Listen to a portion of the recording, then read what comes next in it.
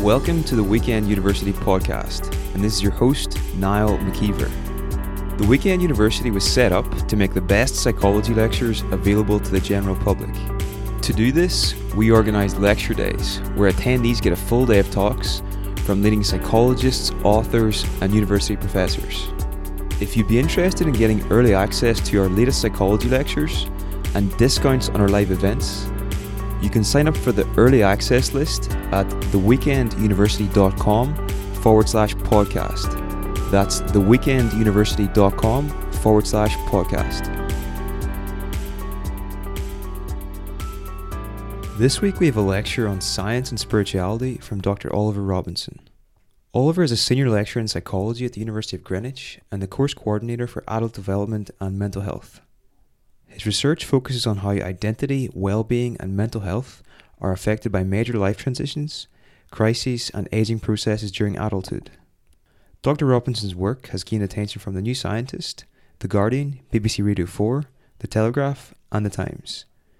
You can keep up to date with Oliver's work on his website, www.oliverrobinson.info. Enjoy the show. It's true that by day I am a psychologist.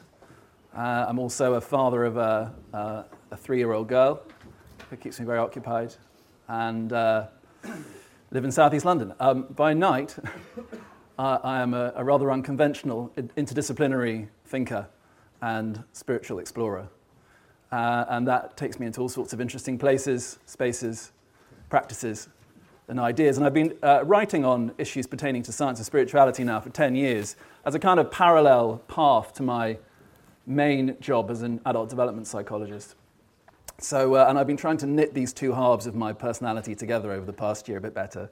And this book is one step in that direction.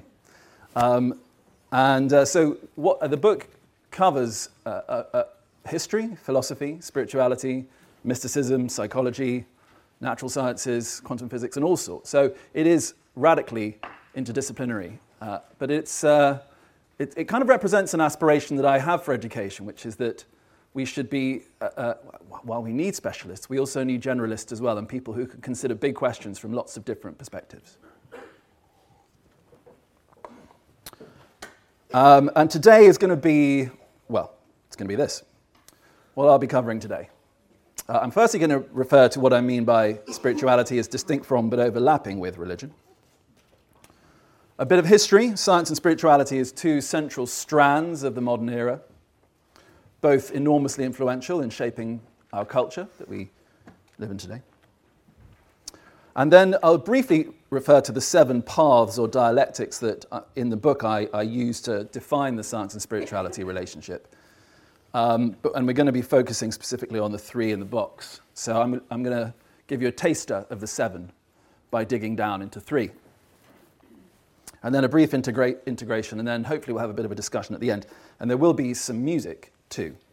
And I did check before we started that the audio is working very well, so we will have a musical interlude, and I'll explain how that fits with the narrative when it comes round.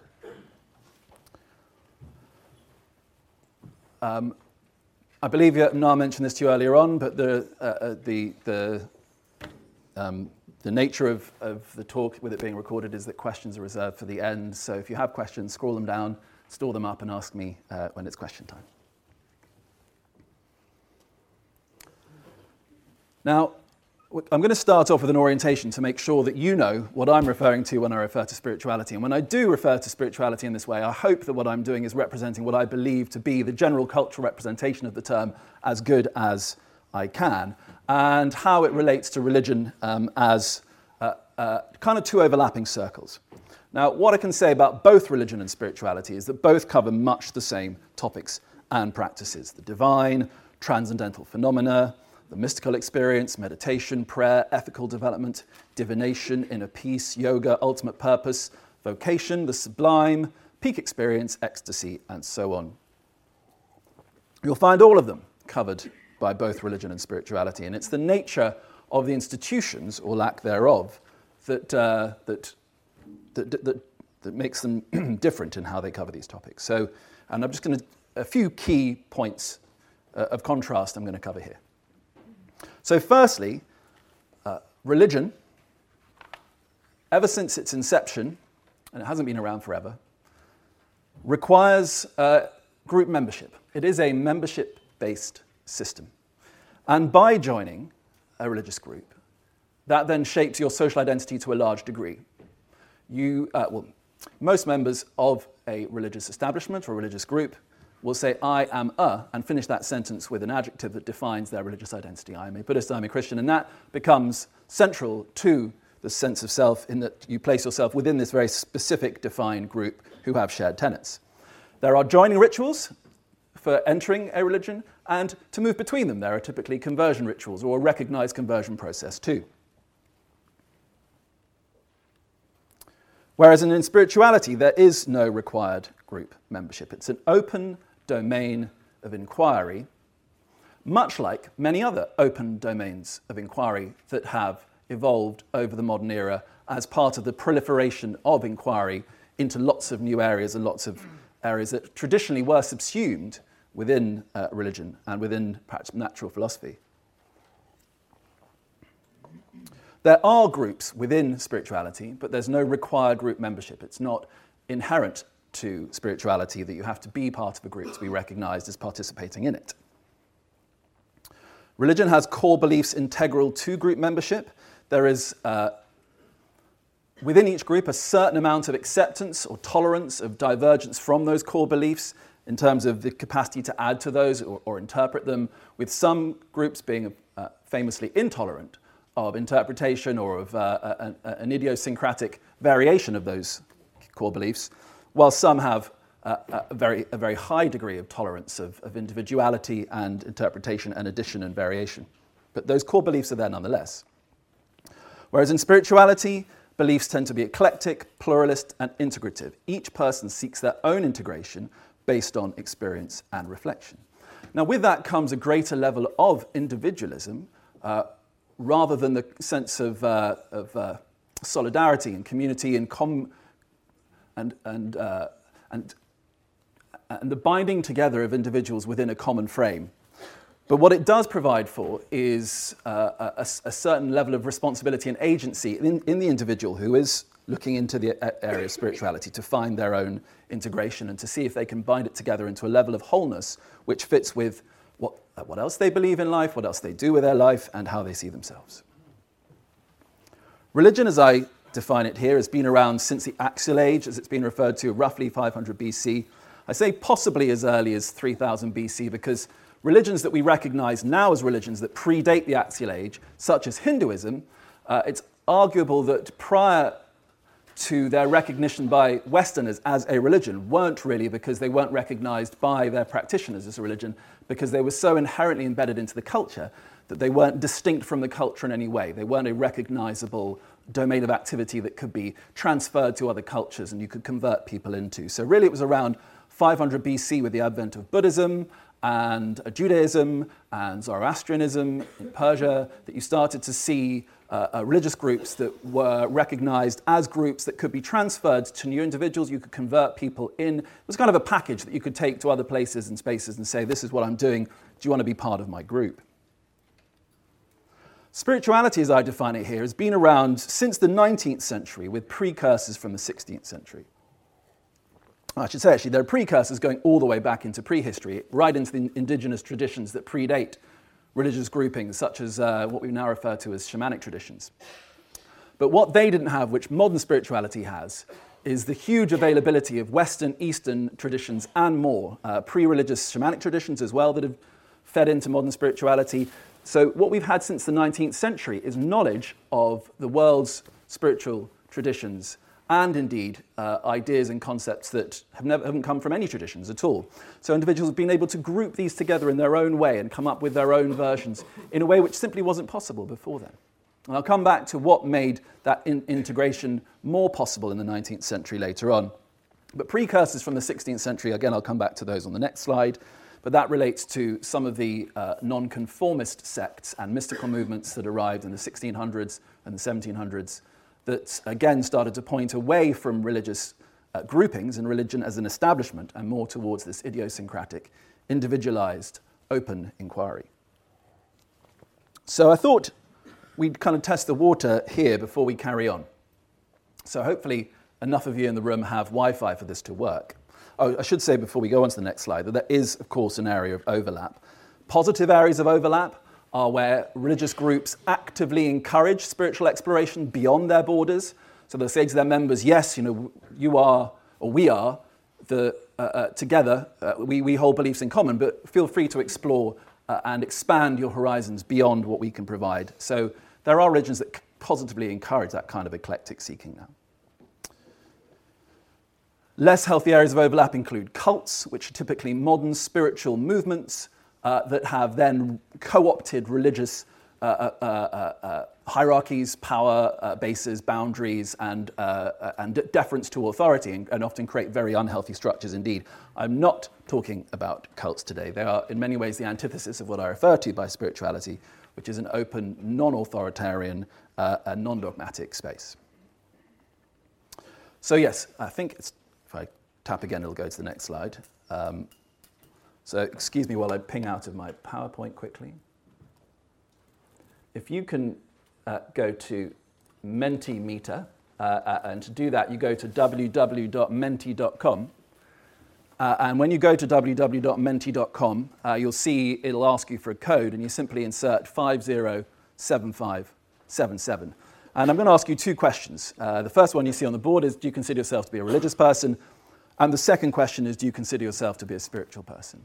And we'll see what the frequencies are in the room and what we can conclude from that.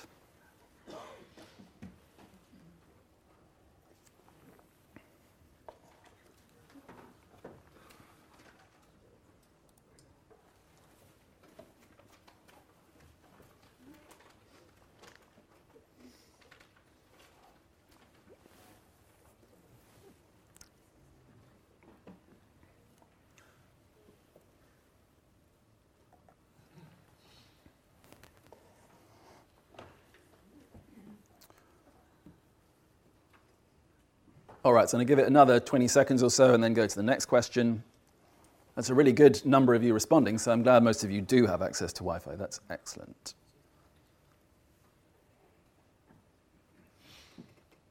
All right, they're still coming in, so I'll give it a few more seconds. The frequency is, of the two answers is pretty clear-cut, I think, so we can... All right, I'm going to move on to the next one. I can always come back. Oh, still coming in. Oh, we've hit 3 figures now, so I'm going to move on. Next one. Do you consider yourself to be a spiritual person? So we'll see how it lands for this one.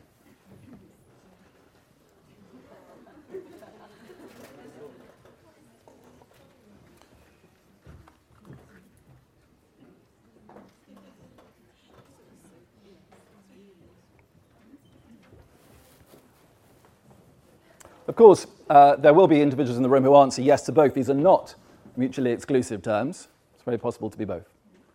But what we have is almost a perfect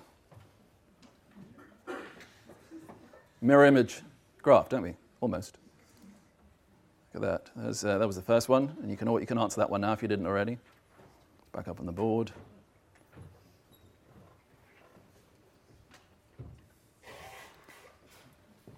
So, in part, what that says is a little bit about perhaps the demographic of the weekend university and the people who are interested in coming to sessions, and perhaps what a day that's billed as a day on science and spirituality tends to attract. But what it also reflects is the fact that the word spirituality has become a term that is palatable to many people for whom the term religion is not so palatable.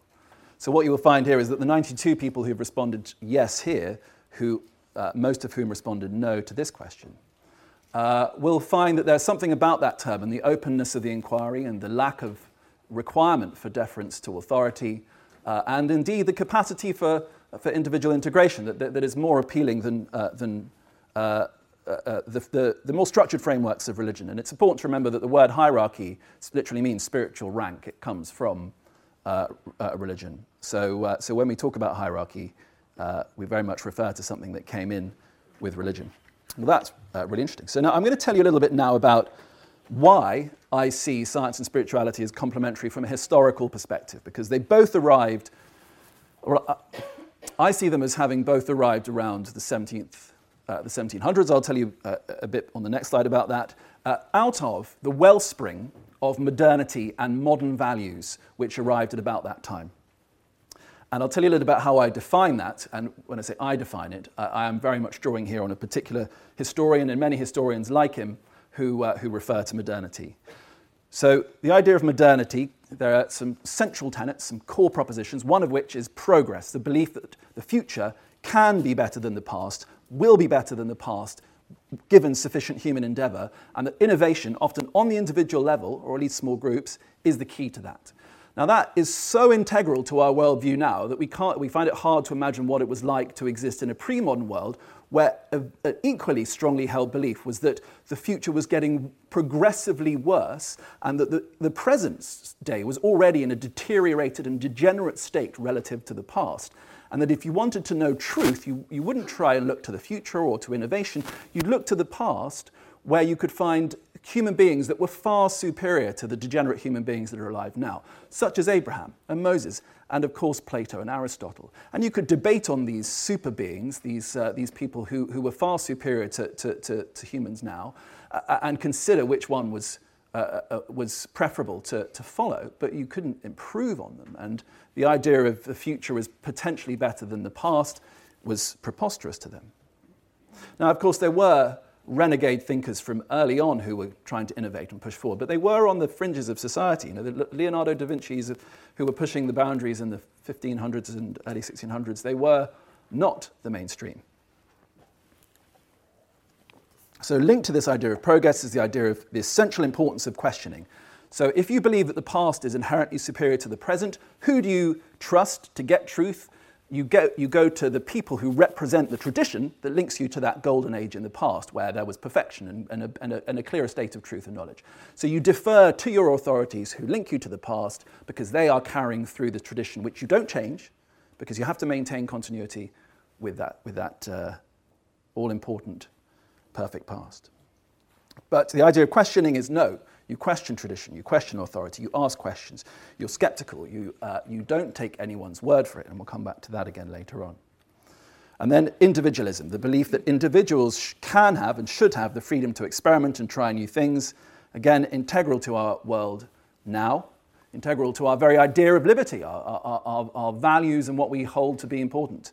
But again, this grew in importance out of a culture where individual eccentricity, individuals pushing the envelope and suggesting that the communally held worldview might not be right was extremely risky. And it is considerable hubris to assume that one person can come up with a better idea or a better ethical system than the collective products of humanity. You know, all millions of people who've lived thus far, and its kind of and its package in culture to say that one person can do better is the modern view. But it is hubris, and many didn't believe it for a long time.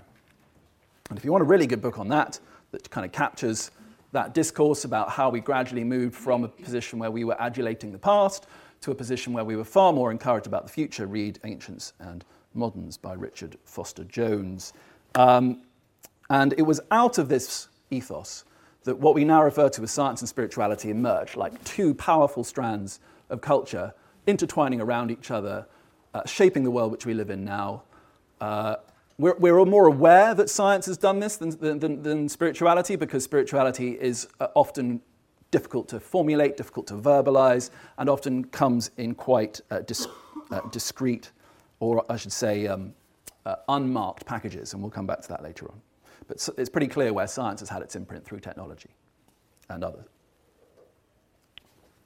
So they both emerge out of this. And here's my little potted Ollie's 10-minute introduction to the last 400 years. I'm going to talk you through the spiritual and scientific strands as they went through a series of parallel revolutions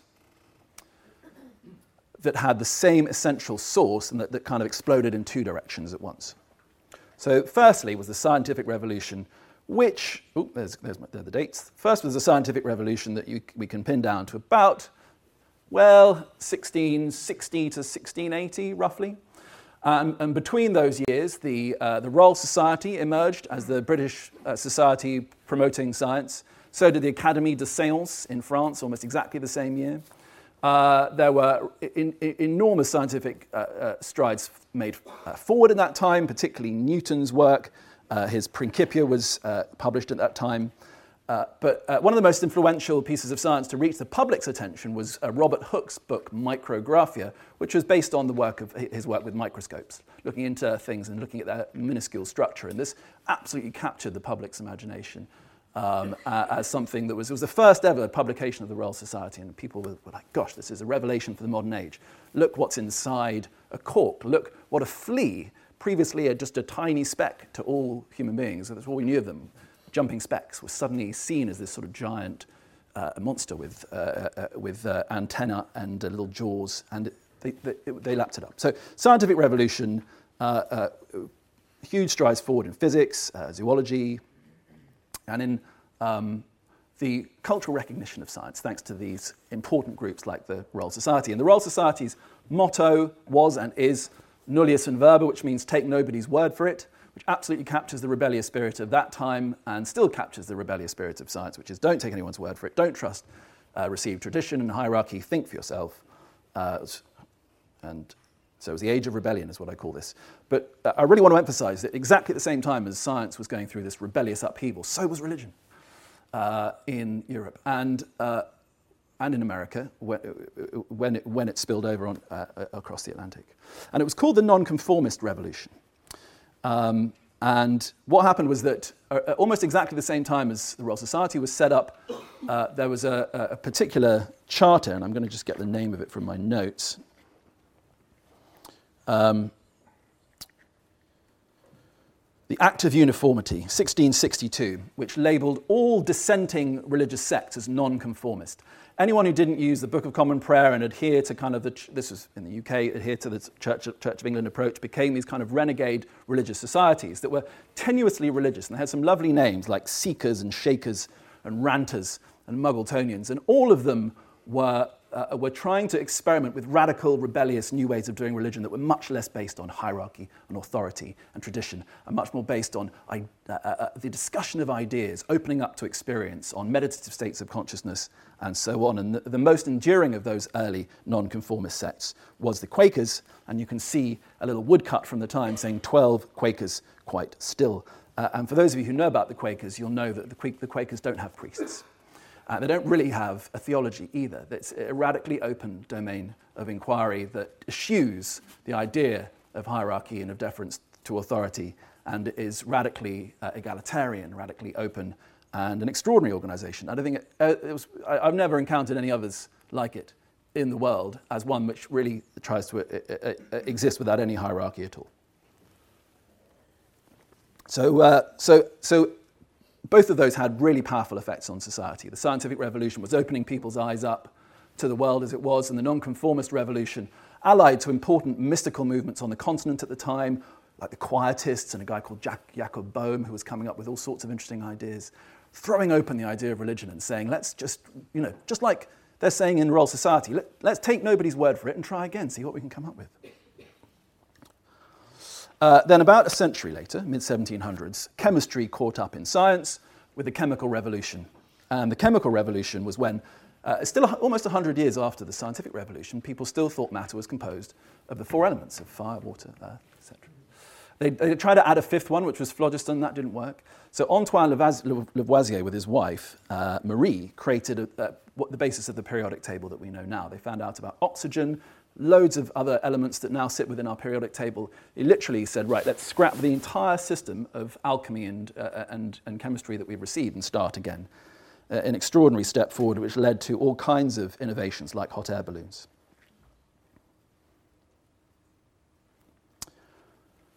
It came along with important technological innovations that allowed that to happen, super accurate measurements, reliable heat sources, methods of titration, and so on. And also important to mention that one of the key players in that, alongside Lavoisier, was Joseph Priestley, who was a Unitarian minister.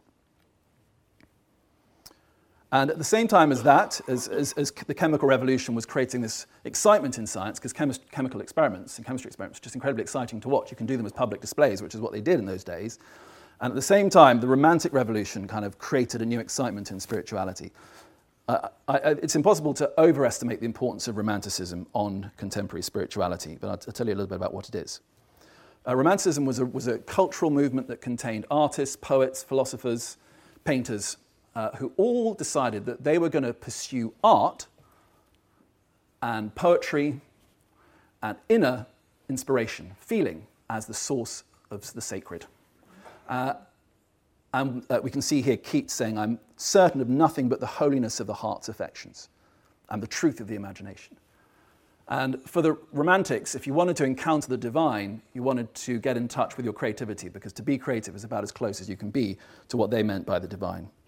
Feelings and dreams were seen as important sources of inspirations. Often, and despite the fact that the Romantic art and music had no religious references, and that was really important for them, is that typically they're about nature or emotion or feeling, that they could still produce a very powerful spiritual experience. The composer Liszt, who was one of the big Romantic composers, said that art is our ladder to the infinite. He said it was the way that we connect with the spiritual. Key figures like Coleridge and Keats and Beethoven and Blake, William Blake, who was recognised as an important Romantic poet and artist who, importantly, grew up in a nonconformist household, because there was a connection between these two. The rebellion of the nonconformist phase was stirring the rebellion of Romanticism.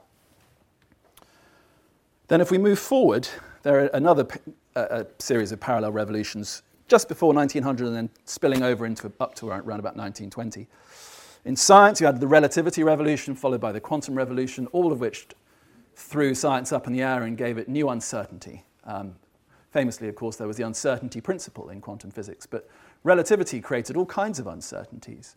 Gone were loads of absolutes, like the idea of living in an absolute space-time matrix, which we walk around in. That really didn't exist from Einstein onwards. It was space and time, and we're morphing in relation to the observer and the speed they were moving at, and it was all extraordinarily paradoxical. The idea of light being a wave and a particle, that's, according to standard rationality, impossible, because they are very different things and have very different effects.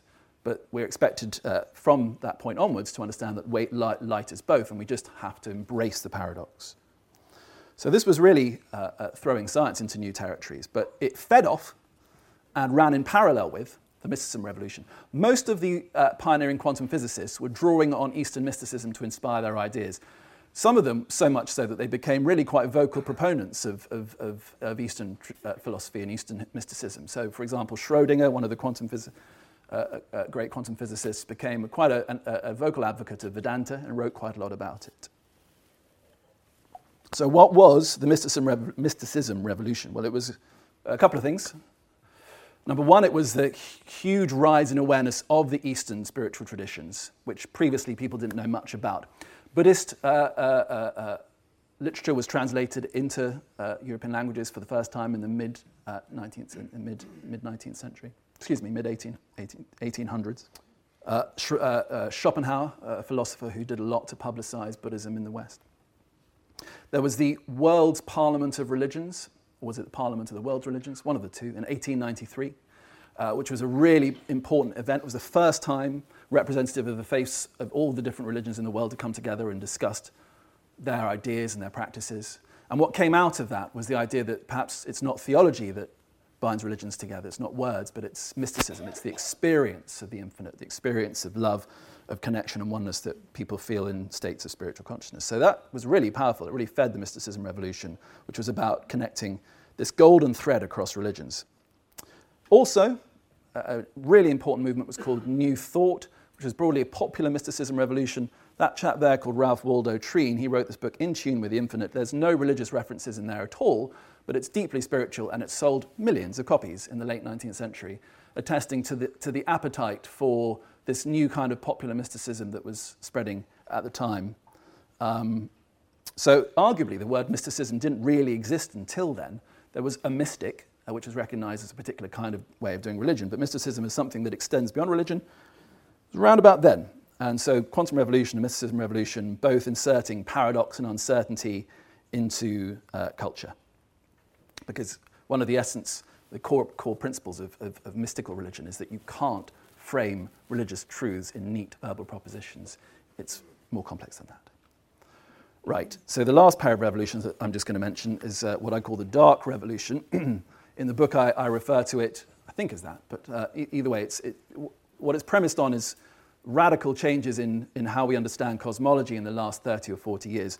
Do be aware that the Big Bang is a relatively recent idea and still evolving as an idea. And since then, we've discovered dark energy and dark matter, which suggests that it's the majority of the physical universe we don't have access to with our current means of measurement. We can't measure dark energy and we can't measure dark matter yet, although we can attest to their existence by their effects. What the effect of dark energy is that the expansion of the universe is still speeding up, and we have to account for that some way, and dark energy is the way they currently account for it. But science has been punctured again in terms of the idea of a complete system of understanding the world, because there's so much that they explicitly recognize that they don't currently understand. And that happened alongside the spirituality revolution, which was a kind of expansion of its own kind, really since the 1960s and 70s. The ideas that we now refer to as spirituality just going mainstream, going big time. An excellent book by David Tacey called The Spirituality Revolution charts this rise over the last 40, 50 years, and he says it is a literal flood of ideas, practices, of groups and workshops, exploring ideas, fully deinstitutionalized religion gone mainstream. Some people find it terrifying, some people find it wonderful, but it is now a major feature of our culture, such that practices that were previously considered to be quite peripheral are now mainstream, like yoga, meditation, and many ideas that are widely held, would have been considered as religious, are now held by people who aren't self-defining as religious, but they hold the views nonetheless and explore them openly anyway. And there's been a huge amount of interaction between science and spirituality in the last 20, 30 years, arguably more than ever before. Organizations like the Scientific and Medical Network, Institute of Noetic Sciences, pioneering that. Last thing I'm going to say before we move on is that at each of those eras, some of the big movers and shakers have straddled these two strands. Newton, being a great example, he was incredibly spiritual in a very sort of unusual and radical way. No one quite knew how to take it at the time because it was so unconventional. Someone who's worth mentioning in this time, the Romantic Revolution era, which is called the Age of Wonder, is Humphrey Davy, who, as well as being one of the most important scientists of his age, was really into trying whatever psychedelic he could get his hands on, mostly nitrous oxide, and then writing about the states of consciousness that he experienced and the spiritual implications. So, Google Humphrey Davy, interesting chap. I've mentioned the individuals who straddle the quantum revolution, Schrödinger being a great example, many others, Pauli, Planck. And more recently, it's hard to point to a particular individual because there's so many. But put it this way, if you were to search for the word spirituality in scientific journals prior to 1990, you'd find pretty much nothing. If you were to Google it, if you were to do a search using, say, Medline or Scientific Search Database from 1990 onwards, you find thousands of mentions. Suddenly they're kind of blurring together, mixing up, trying to make sense of each other more than ever. There's a sense that this idea of having two strands has run its course and we need to intertwine them more.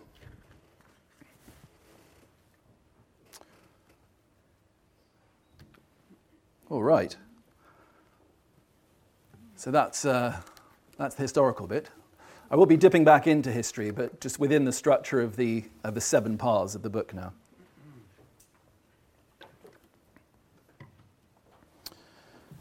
Quick word about the idea of harmony and the harmony of opposites. Because in the book I present the idea that if you embrace opposites in the right way, if the opposites are genuinely complementary, you have a chance at integration and wholeness that you don't have otherwise. And the idea of opposites being harmonious, the first way that I came into contact with this idea was through art. Because when I was younger, I was much more interested in being a painter than an academic. And I learnt colour theory. And in colour theory, you learn about opposites. And if you place colours around a wheel, the complementary colour to any colour is its opposite. So the complementary colour to blue is orange, or green is red. and vice versa. And if you want to create harmony in an artistic composition, you juxtapose complementary colours to create a sense of unity where the two colours come together in some sense of harmony and ordered wholeness. So this played in my mind, I think, ever since then, this idea that through embracing opposites you can find a higher order harmony. And it's an idea that runs through academia ever since the pre-Socratic philosophers. Heraclitus referred to palintonos harmonia, I think, which is he describes as the harmony of things stretched out and conflicting. So it's an old idea. And the pairs of opposites that I use in the book are as follows.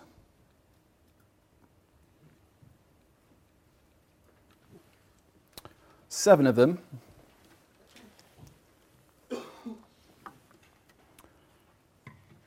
I was thinking of calling the subtitle of the book The Seven Harmonies of Science and Spirituality, but then I thought it would sound a bit too Deepak Chopra, so I backed off. So the subtitle is just now Exploring the Harmonies of Science and Spirituality. But 7 is an auspicious number. It just so happened to be the one that worked for my scheme. And I'm going to describe what these refer to briefly. I should say from the outset that I put science on the left, spirituality on the right, but science extends across all of these polarities the whole way, and spirituality extends the whole way in the other direction. But there is a natural emphasis and affinity between science on the left terms and spirituality and the right-hand side, such that there's a very, very clear sense of emphasis, and they have a kind of natural home on either side. So we'll start off with science. We'll start off with the top one, and I'm going to dig into 3 of these in considerable depth, so I'm just going to give you a very, very brief summary now. So science, outer, and spirituality, inner. So we'll come back to this, but broadly, the outer focus of science is an external view, the endeavour to explain reality beyond the body, and all that seems to extend beyond the body right up to the cosmic level. And the inner focus of spirituality being inner in the sense of a first-person perspective. I'm conscious, how do I make sense of that? What can I find within my conscious if I still it and steady it? The impersonal versus personal. Impersonal is a detached observation of the world where you try and disconnect yourself from what you're looking at so you can describe it as it is with your own perspective removed. So the description will be the same no matter who says it, because you've detached yourself from this object that you observe, and you tend to observe it as an object rather than a subject. And the personal connection, in contrast, is about trying to connect with another subjective being out there and create a sense of connection with a being, with a person, another subjective field. And we'll come back to that and why that's so important for spirituality later. Verbal. All science must be encoded in language and mathematics. There's no way around that. And we'll come back to that later on. And spirituality explores measurement, how you can get beyond measurement in words into domains that extend beyond language and the propositional statements that it contains. Thinking. Science is based on the absolute importance of rational and critical thought and some very specific thought processes like hypothesis formulation and analysis, whereas spirituality explores deep feeling as a special form of knowing, intuitions, and what can be communicated to the mind in forms of feeling that can't seem to be communicated in forms of discursive linguistic thought. But do remember that each of these contains both, but with an emphasis on one side. Science, mechanism. So the mechanism word is how, a purpose word is why. So science tends to look at how things work. It does answer why questions, but often by means to mechanism. Whereas spirituality tends to look at the ultimate whys, a focus on life's meaning, ends rather than means. Science looks at explanation, which is how you make sense of a thing by looking beyond the thing. In the thing's past, in a principle or governing rule that may control the thing. But when you're explaining, you're not really focusing on the thing because you're looking elsewhere to work out how that thing ended up here. So your attention is moving away from an object when you're trying to explain it. So if you're sitting with someone and trying to explain them, your attention's not fully with them because it's in some kind of explanation of why is this person doing this? Is it because of his past? Is it because of some governing rule? Is it because of his brain? And so on. Now, contemplation is its dialectical opposite, because contemplation means placing attention absolutely and fully on the thing, not trying to explain it, and attending to it in its presence, and trying to garner knowledge or understanding or awareness in that way. Become fully absorbed in the phenomenon. And finally, empirical and transcendental. Empirical being evidence particularly gained through vision and the senses, and transcendental being the unseen, that which can't be grasped through the five senses. Again, science absolutely opens to the idea of the unseen. It's integral to science now, because there's so much that we know we can't see. So we need different scientific instruments to get there. But this is the idea of the unseeable, that which doesn't sit within the empirical realm, so as in the realm of that which external implements or externally focused senses can grasp. Is there somewhere else entirely? Is a part of spirituality. But I should say that it's very possible to be spiritual without any focus on the transcendental at all. And indeed, for many, spirituality doesn't have a transcendental quality. And you can dip into both science and spirituality without necessarily embracing all 7 of these values and how they tend to sit in these 2 complementary domains of inquiry. And with regards to what sits in the middle, the area of overlap between the 2, I'll come back to at the end. So how are we doing for time? We're doing great for time. So we're going to dig into 3. Bury down. I'm going to create a little collage for each one, which tries to exemplify what it means to pursue the whole path, both sides of the dialectic represented and embraced. And why it is that it's such a good idea for science to sit on the left and for spirituality to sit on the right.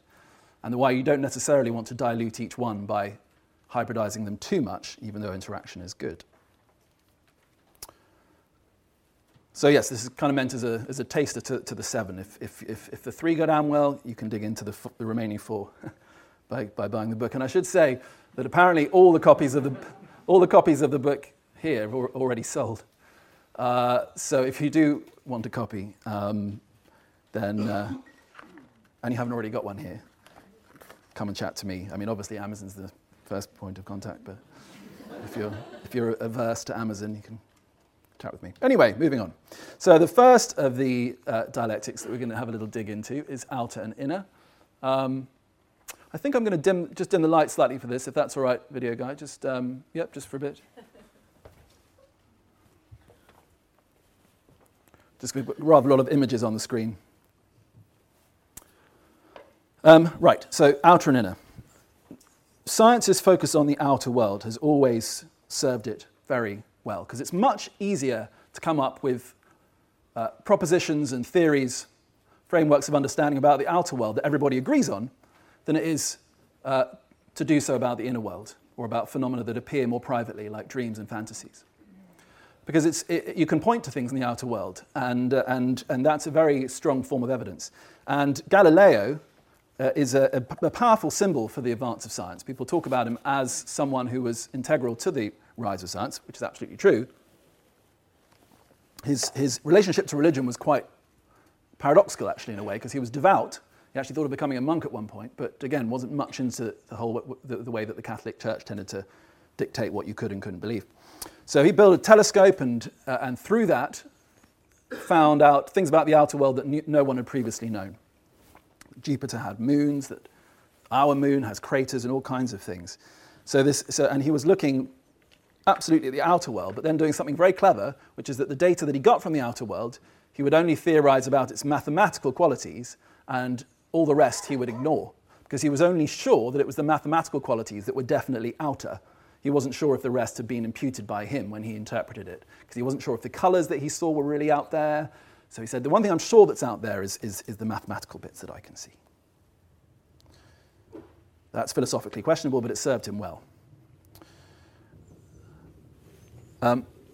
Also integral to science's advance and representing its extrovert nature, its desire to conquer and understand and reach out into the world, is its relationship to exploration. Scientific explorations have been integral to its advance. This is Darwin on the Beagle and his pictures of giant tortoises from the Galapagos that he brought back. And Darwin's explorations were integral to his theorizing, just as Wallace's were in Malaysia when he came back and was working in the same area as Darwin. And they both represented the way that exploration and the fascination with desire to understand the outer world then came back into an advance in our understanding of the animal kingdom and of the world of life. This is HMS Challenger, another famous scientific expedition plotting the oceans, giving us a better understanding of the world that we live in, the depth of the oceans, what the oceans are comprised of. Each one of these became symbolic of science's a courageous desire to go out into the world and find a world that was far more investigable, far more open to investigation, far more comprehensible, and far more extraordinary than anyone had previously thought. The first hot air balloons that were powered by a nascent understanding of chemistry represented a new quest upwards, exploration upwards, which was a powerful symbolism of conquest of the heavens, because previously, prior to any capacity to send observation up, everyone thought that above the sky was some celestial realm. But as people moved exploration upwards, it was found that wasn't the case, and the hot air balloons took that very first step. Voyager, being the scientific explorer of our times, it's now gone beyond the solar system, creating a little link between human scientific endeavor and deep, deep space, pushing out our capacity to move further and further out from our planet. And of course, there's Curiosity on Mars, also representing that, still doing scientific experiments to this day.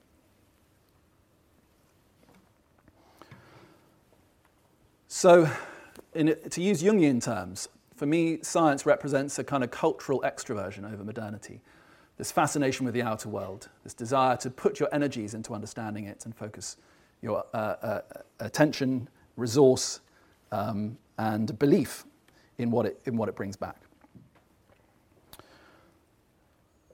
But for each individual human being, the outer world doesn't represent the whole of reality, because we come. Oh, before I get on to the inner world, thank you, BrainScan, for reminding me, just a little bit about psychology. So psychology emerged late 19th century as a new kind of science which tried to make the inner phenomena of mind outer. It tried to do a clever trick, which was take phenomena that previously was felt not to be scientifically open to inquiry, such as thoughts, feelings, dreams, private phenomena, which mental phenomena traditionally understood, and create a way of putting them into the outer world via a brain scan, via a questionnaire, via observation, via investigating facial expressions, which is what Charles Darwin did when he was done devising the theory of natural selection. He wrote a book about emotions and facial expressions. So he was in many ways one of the first psychologists. And it was a clever trick. It was basically bringing this previously romantic notion of mind into the domain of science by making it outer, external, and putting it in, and giving it a form of evidence, an evidence-based knowledge that could be discussed in a form that was equivalent to natural science, but never the same. Psychology has always been felt that people can argue about its scientific status to this day, with some strongly arguing that it is a science and some strongly arguing that it isn't. That is in large part because it straddles the outer and inner dialectic and draws on phenomena that simply aren't as easily evidenced as the physical sciences. And you've probably heard about the crisis of replication in psychology recently, where many experiments have been shown to not actually replicate in the same way that you would expect natural science experiments to do. And that, in large part, represents the fact that it's a very nebulous territory when you're trying to pin down, say, an attitude in a point on a questionnaire scale. It always remains open to question. Have you genuinely measured the phenomenon or not? That's the science that I work in as a psychologist. So I kind of feel that I work in this boundary place that's always trying to be a science, but humming with these conundrums of free will and subjectivity and values. And it's a fascinating place to be, and I'm sure it's forged my understanding of this. Now, the inner path of spirituality is first-person inquiry. It's everyone comes to the world with a sense of being in a physical world, but also being a conscious being and having thoughts, feelings, and elements of their character and other elements, and of course consciousness itself that appear to be in some sense private, or at least more private than that which occurs beyond the body. And there is a long tradition of inquiring into the first-person field of experience, not the way that psychology does, which is looking at other people. So as a psychologist, I study other people. I don't study myself, at least not in my day job anyway. Because that's kind of what you do as a psychologist. You try and make everything out. And so, with the rarest of exceptions, psychologists study other people. But the inner path of spirituality is when you look at yourself and you start to go into this sense of meanness to work out what's there. And mysticism is absolutely that. It's the inner path to religion. It's rather than religion as outer observances or spirituality as that. It's about the idea that if you do explore who you are, you'll find something that sits beyond the natural canons of science, something that is mysterious and very hard to articulate. The Quakers, being an important Western mystical tradition, call it the inner light. So they say that in this, if you still the mind, if you go inwards, you'll find at its core, it's luminous. There is something that wakes you up, that feels like a light. At least that's the best way we can describe it as a metaphor, as some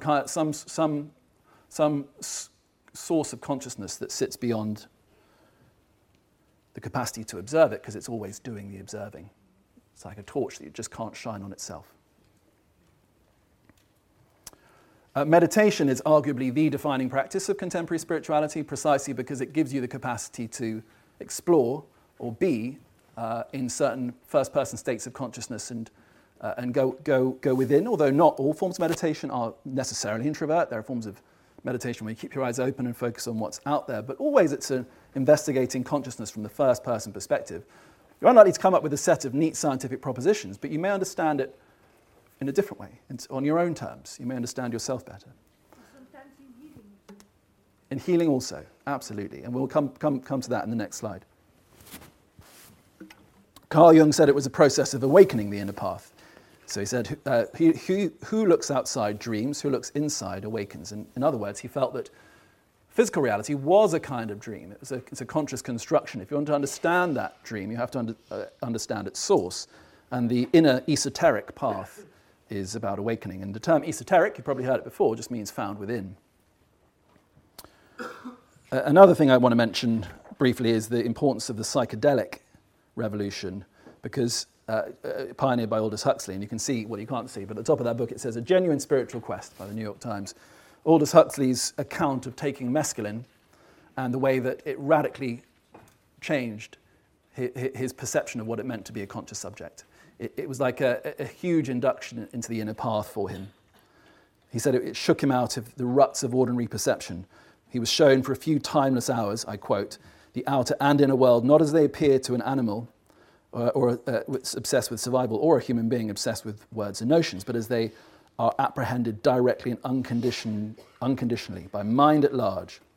The ordinary waking consciousness, he says, is very useful and on most occasions an indispensable state of mind, but it is by no means the only form of consciousness, nor in all circumstances the best. Insofar as he transcends his ordinary self and his ordinary mode of awareness, the mystic is able to enlarge his vision, to look more deeply into the unfathomable miracle of existence. And that he found hugely inspired by his work with psychedelics. And the fact is that that movement that was kind of in large part publicized by Aldous Huxley became absolutely integral to what we now consider to be contemporary spirituality for many. Absolutely. With everything I mentioned today, there'll be 10 things I don't, because I'm scooting over huge territories. And for Huxley, it was this awakening to the idea that consciousness is, at least normal waking consciousness, is just one state or one layer of consciousness, and that you can move to different layers and to radically more open states of consciousness, and that is the inner path. As much as the kind of calm and peaceful and joyful meditative state, it's this rather sublime, slight, at times overwhelming journey into radical altered states of consciousness.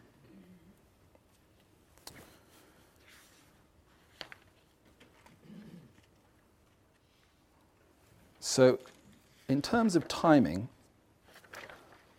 I think what I'm going to do, because it's almost 2 o'clock on the dot, is have a break now, and then reconvene to go on to our next path, which is impersonal personal, after the break. We're going to do a little whistle-stop tour along 2 more of these paths or dialectics, and then a little bit of integration and chat.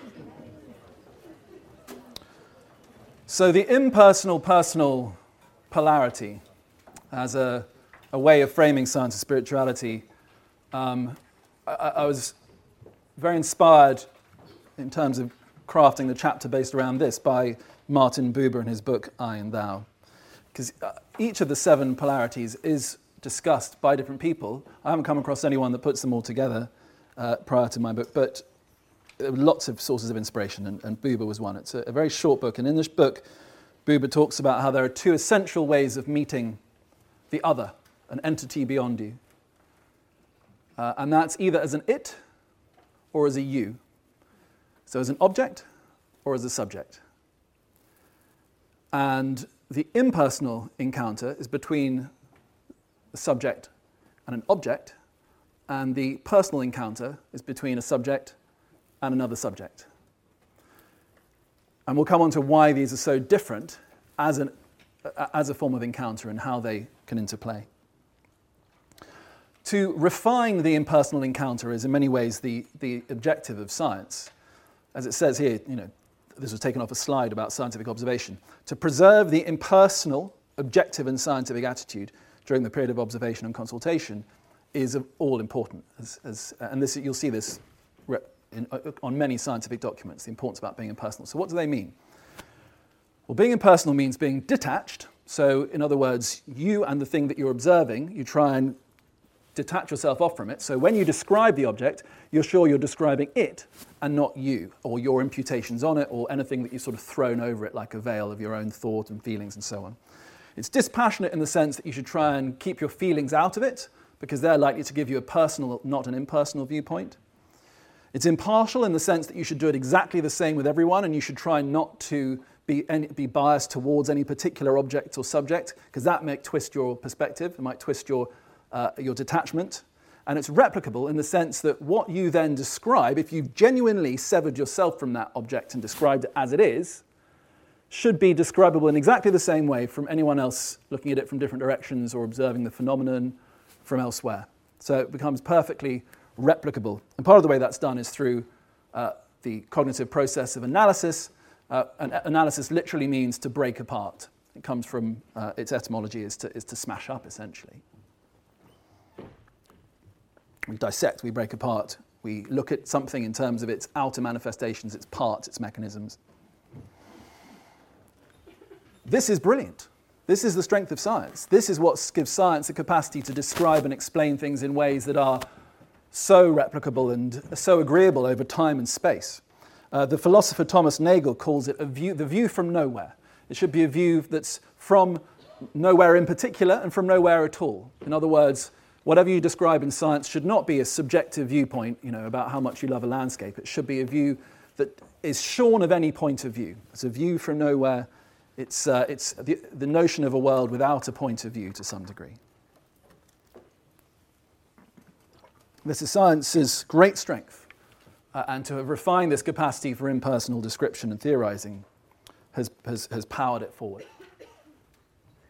It means that that we, as I say, we have extraordinary kind of global cross-cultural consensus on axioms of science precisely because of it. However, science deals a lot with animals, and taking an impersonal attitude towards an animal leads to certain consequences and arguably difficulties. So here's an extract from the scientific journal Lab Animal, and you'll see how it intentionally creates a depersonalized concept of the animal. When it comes to the guinea pigs, you now have a choice. You can opt for our standard model that comes complete with hair, or try our new stripped-down, hairless model for speed and efficiency. So what you can see is being done there is creating a depersonalized, impersonal notion of the guinea pig. It's a model. It's efficient or not, depending on your purposes. It's something that's there for you. It's an object for your purposes. It has no particular agenda itself, and if it does, you shouldn't really worry about it. It's your object for your use. That's the impersonal attitude. The impersonal attitude is to remove the mystery of subjectivity and look at purely what's in front of you. And that means that in some cases animals are treated in ways that in science that are very impersonal. And there is a long, enduring and continued legacy of extreme cruelty to animals in science. Now, that is in part justified, or at least it's justified by its proponents, by the fact that much of, say, important medical research being done on animals has huge consequential benefit for humans and so on, but much scientific research that involves cruelty to animals is not by any means necessary.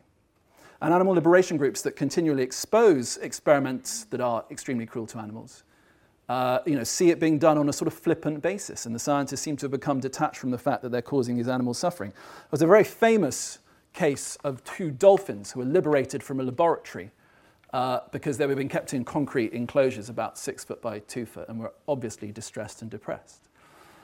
And they were assistants in the lab. They liberated them back into the ocean, and they were sent to jail. They were considered to be guilty of having taken someone's property, because the dolphins were seen as objects to be used, not as subjects with their, we should be concerned about their own subjectivity. You see this in science all the time. Now, it creates moral dilemmas, and it's discussed onwards, but it is a side effect of the impersonal attitude, because the impersonal attitude is always to see objects, never subjects. And, there is a very strong view in science that subjects don't exist. They're mirages, they're illusions. The idea of a first-person point of view is an epiphenomenon. It's soul dust, it's nothing.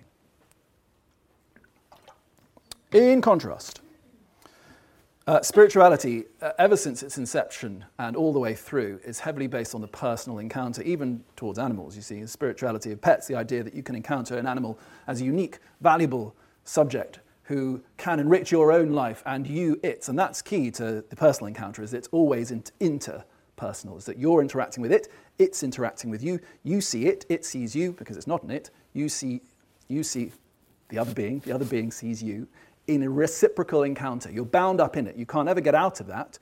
You can't ever separate if you are in an interpersonal encounter, because immediately you are affected as much as it's affecting you. So the idea of a sort of one-stop, linear observation outwards disappears. So it's interactive, it's intersubjective, it's involved, and it is the very basis of caring, because to recognize another being as a conscious subject is to recognize its worth as something that you, as someone, that you should care for, or that you have a moral responsibility to. The philosopher Deborah Orr says that we all have a moral boundary, an ethical boundary.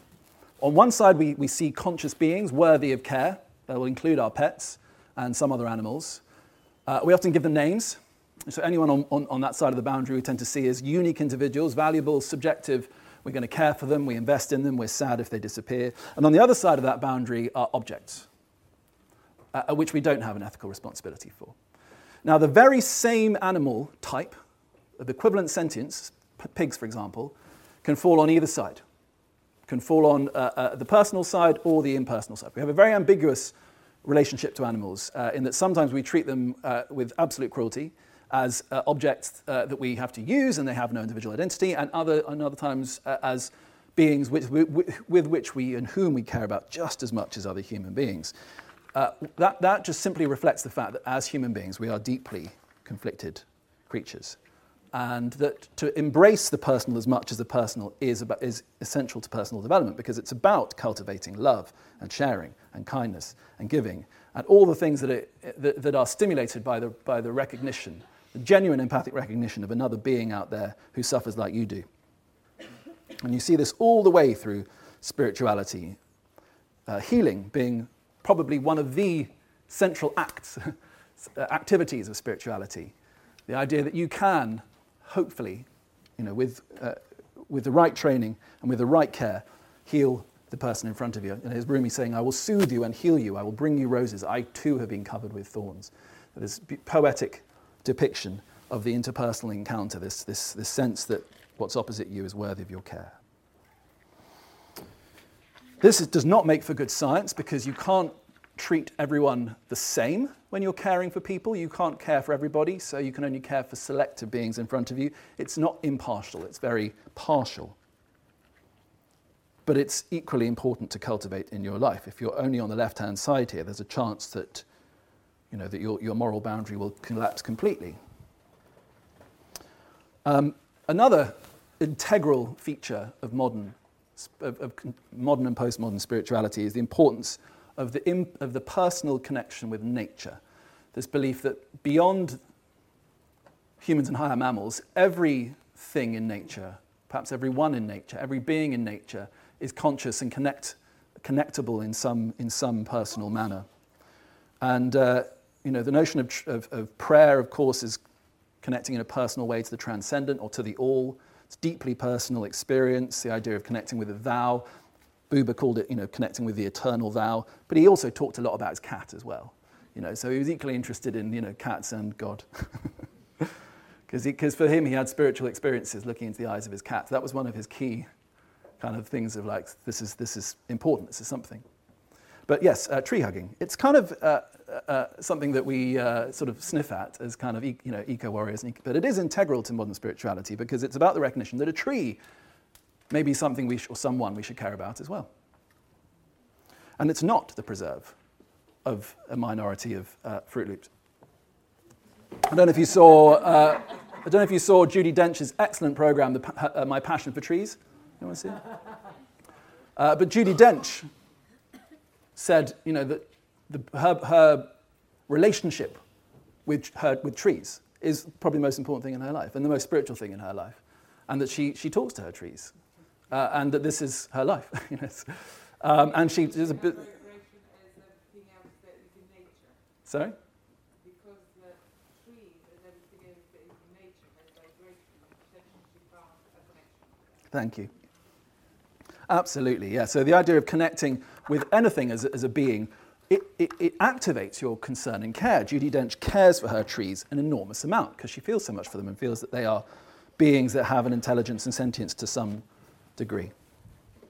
And this idea is actually growing in philosophy and science. It's called panpsychism. I'm sure many of you are aware of it, the idea that everything contains a spark of consciousness. And even some of the hardest scientists, people who are in consciousness studies and have come from the kind of, the hard science end, have now reached a panpsychist position that interiority, subjectivity goes all the way down through the tree of life to the very genesis of life and beyond. And that it just simply kind of increases in complexity and brightness, but it's always there. And many scientists take that viewpoint because they just can't find any point in the evolutionary tree where you can say that one woke up, Because you would theoretically have to say, if it appeared at some point, that one animal woke up and was sentient at some point when previously everything wasn't. So they just say, well, it must go all the way down as a kind of interiority to every exteriority. And as I say, that's not fringe anymore. Some of the biggest philosophers of mind and neuroscientists have taken a panpsychist position. Now, it's in the book, but if you want to check out Christoph Koch, Koch, who was trained by Francis Crick, one of the discoverers of DNA, who was an absolute biological reductionist. He said, consciousness is nothing, there's nothing there. Koch has come to the view that he's come to a panpsychist position. So, and he writes about it beautifully, spiritually even, in the Scientific American, in ways that I wouldn't have believed. Things they are changing. There's more interaction than there used to be. I was going to mention a bit about social sciences and how they manage this, because as a social scientist, you're observing people, beings, subjects, and we recognize that, but somehow we have to detach ourselves from it as well. And there's a huge amount of debate about how much we should try and connect with people. And basically what you see here is participant observation, which is people getting utterly involved and connected with their subject of study, which is the essence of anthropology now, and non-participant observation, which is where you stand back and observe them from afar and don't try to connect, just remain impartial, and you're over there, I'm over here. And there's ongoing argument about which is preferable. Obviously, both are prolific and important in social sciences now, but it's the same argument.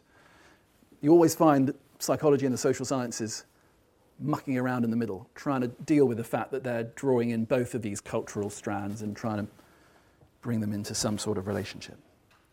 Right. Verbal ineffable. I'll try and we'll whiz through this in 10 minutes max to leave time for everything else. Science is strung up in language and mathematics. All of science, no matter what particular discipline within science, whatever investigation or experiment or observational study you've done ends up as a journal article. And a journal article is a particular form of written language which combines words and mathematics, 5,000 to 10,000 words. It's very dry, it's very unflorid, there's no emotion in it. And that is the end product of every scientific study. There's no way of getting around the fact that however obtuse your subject of study, it ends up in words, and the knowledge is the words.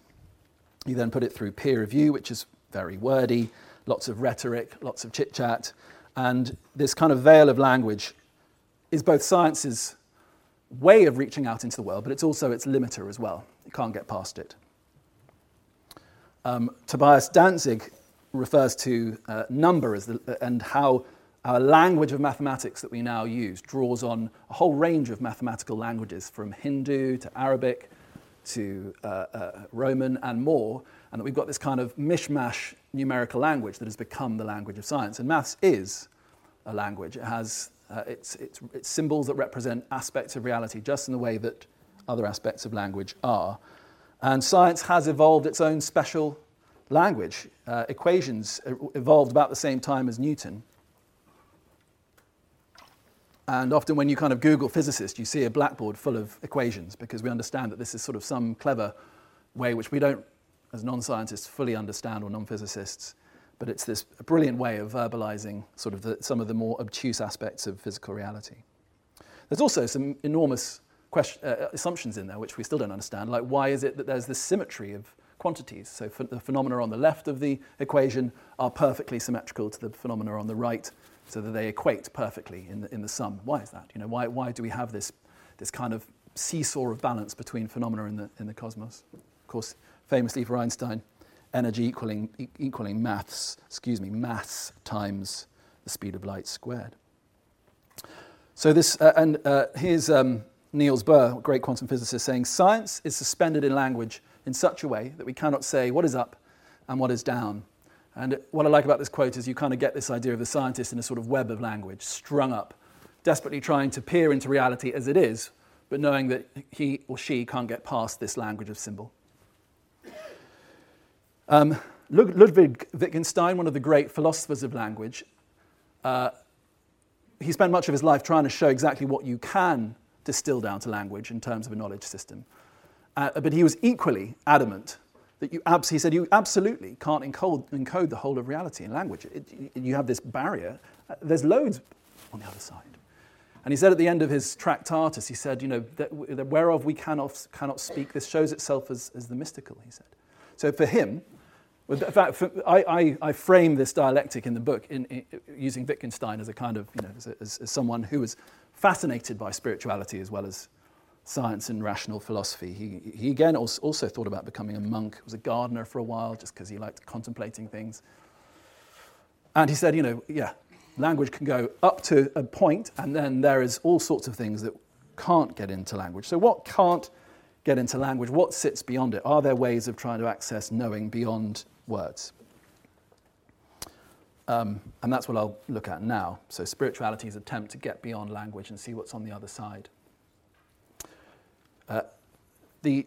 One of the key ways is through the cultivation of silence. So the idea being that if you can cultivate inner silence as well as outer silence, in other words, if you can turn off the inner speech, so language parading through your consciousness constantly, which is vital, but it's also become pathological. With most modern minds, it's just there all the time, and most of us are incapable of turning it off until we learn some form of meditation. For the Dalai Lama and for those who pursue the path of silence, they say that beyond language, if you can turn language off, you experience a different kind of knowing, a plenum, a fullness. Not silence as the absence of noise, but noise as the absence of silence, as something that is rich with the knowing that you can't ever verbally formulate. You could only experience it directly. So all you can do is just point people on and say, have a go. You can never tell people what you because it doesn't fit in words. Silent retreats have proliferated in the modern era, and all kinds of other ways of trying to move beyond this kind of web of language which we sit in so much. And of course now with smartphones and social media, the web of language is even more constrictive to some degree, and retreat is ever more important. Very briefly, I wanted to mention the apophatic tradition in Christianity, because it's not so well known, and it's very much about the same idea as Buddhists say, that you can't encapsulate important religious or spiritual truths in language. You can only point the way. It kind of died in relative to its the sort of mainstream Christianity, which is very verbalized. But if you want to read a good book, beautifully written book that captures it, read The Solace of Fierce Landscapes by Belden Lane, which discusses ways of knowing beyond language, which he feels are extremely important to enriching human life, including, he says, immersion in landscape, encountering nature in its kind of primal oneness before language existed and after language will have gone. This kind of, what it really is. What is it beyond the symbol? Can you ever know? And finally, I'm going to pitch to you now that the endeavor to try and capture the ineffable in some kind of representation that doesn't include words has been a defining feature of our culture for centuries now, and has created some of the great works of art and music of our time and of previous generations too. And that many people simply don't know that when we appreciate great works of art and music, we often don't know that the explicit intention of the composer or artist was to represent the ineffable, and represent the sacredness of that. Turner was a case in point, not conventionally religious, deeply spiritual, and I've got a quote here saying the significance of light for Turner was an expression of spirituality in the world. And he was trying to convey the numinous, this idea that there's something beyond boundary and language, and that to contemplate one of his paintings is, many people will say, they've had a spiritual experience where they felt they've received something that they can't say. There's another beautiful Turner painting. Some of his most nebulous paintings were right at the end of his career, where he was getting even more spiritual. And apparently his last words were, "The sun is God." So there you go.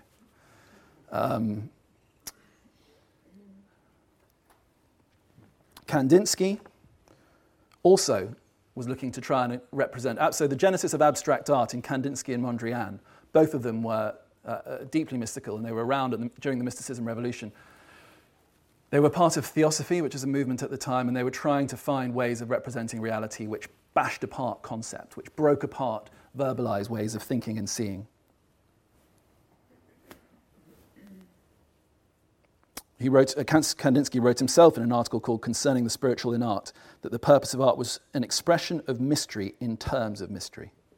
Brilliant. Anyway, but certainly to draw the mind out of its traditional ways of sort of verbal logic. And this is Severini, who was a futurist who was equally spiritual. But I could have put up dozens of the great the great painters of the modern era.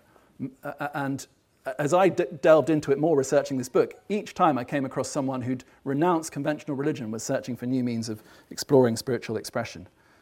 And to finish the talk, just before our discussion, I'm going to play some extracts from compositions composed by composers who were trying to convey the same thing. And I'm going to read out a little bit. So we're going to start off, we've got four clips, each of which is about a minute or two each. So hopefully we've got time for them all.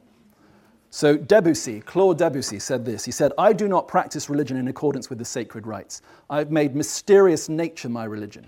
I do not believe that a man is any nearer to God for being clad in priestly garments, nor that one place in a town is better for meditating than another. When I gaze at a sunset sky and spend hours contemplating its ever-changing beauty, an extraordinary emotion overwhelms me. Nature in all vastness is truthfully reflected in my sincere soul." And so his music, he tried to capture that. And shut your eyes or keep them open, but try and enter into this music as what it was intended to convey, which is ineffable harmony and beauty.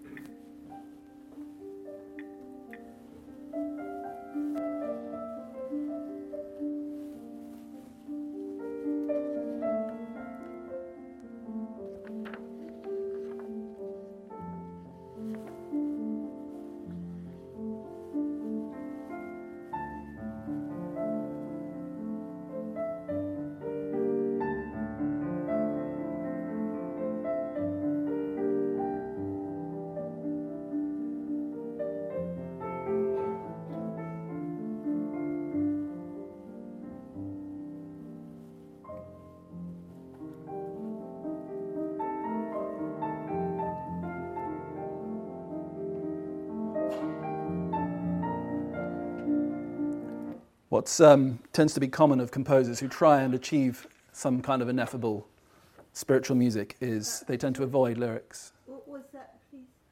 That was, you've got me now.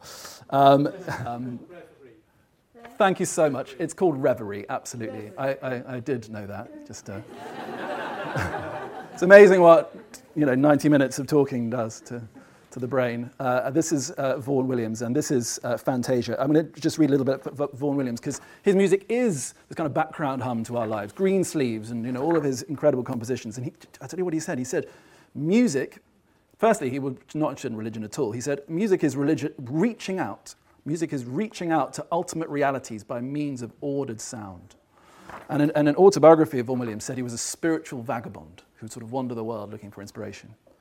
Have a little dose of this.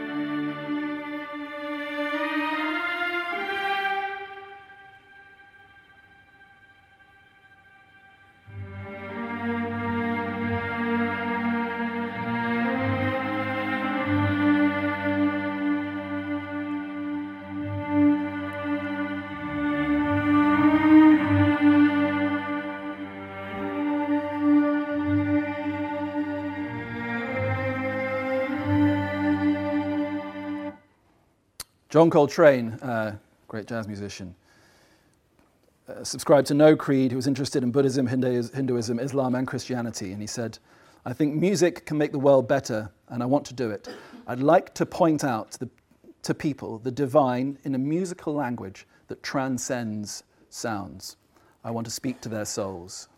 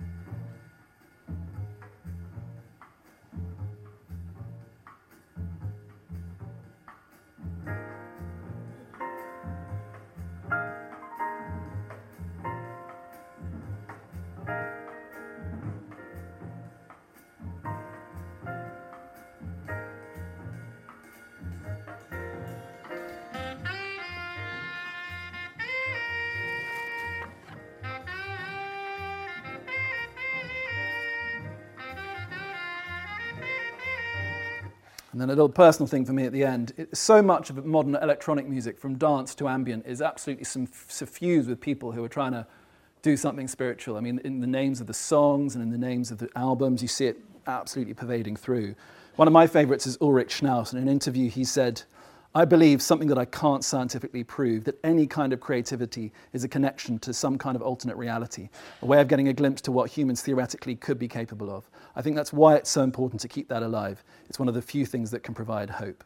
And we're going to finish off by a little extract of one of his pieces of music.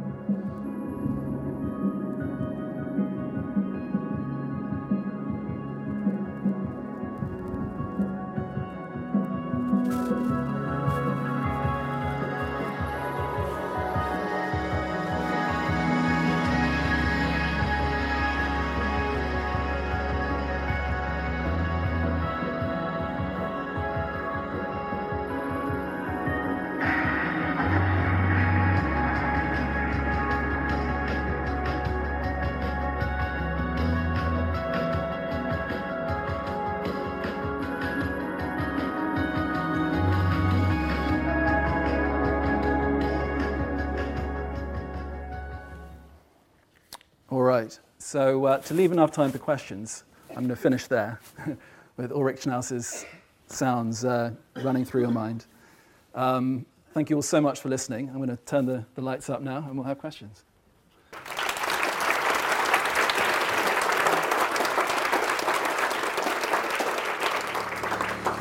Hey guys, Niall here again. Just one more quick thing before you go. If you're interested in getting early access to our latest psychology lectures and discounts on our live events, don't forget to go to theweekenduniversity.com/podcast and enter your email to sign up. That's theweekenduniversity.com/podcast. Thanks for listening, and I hope you enjoyed the show.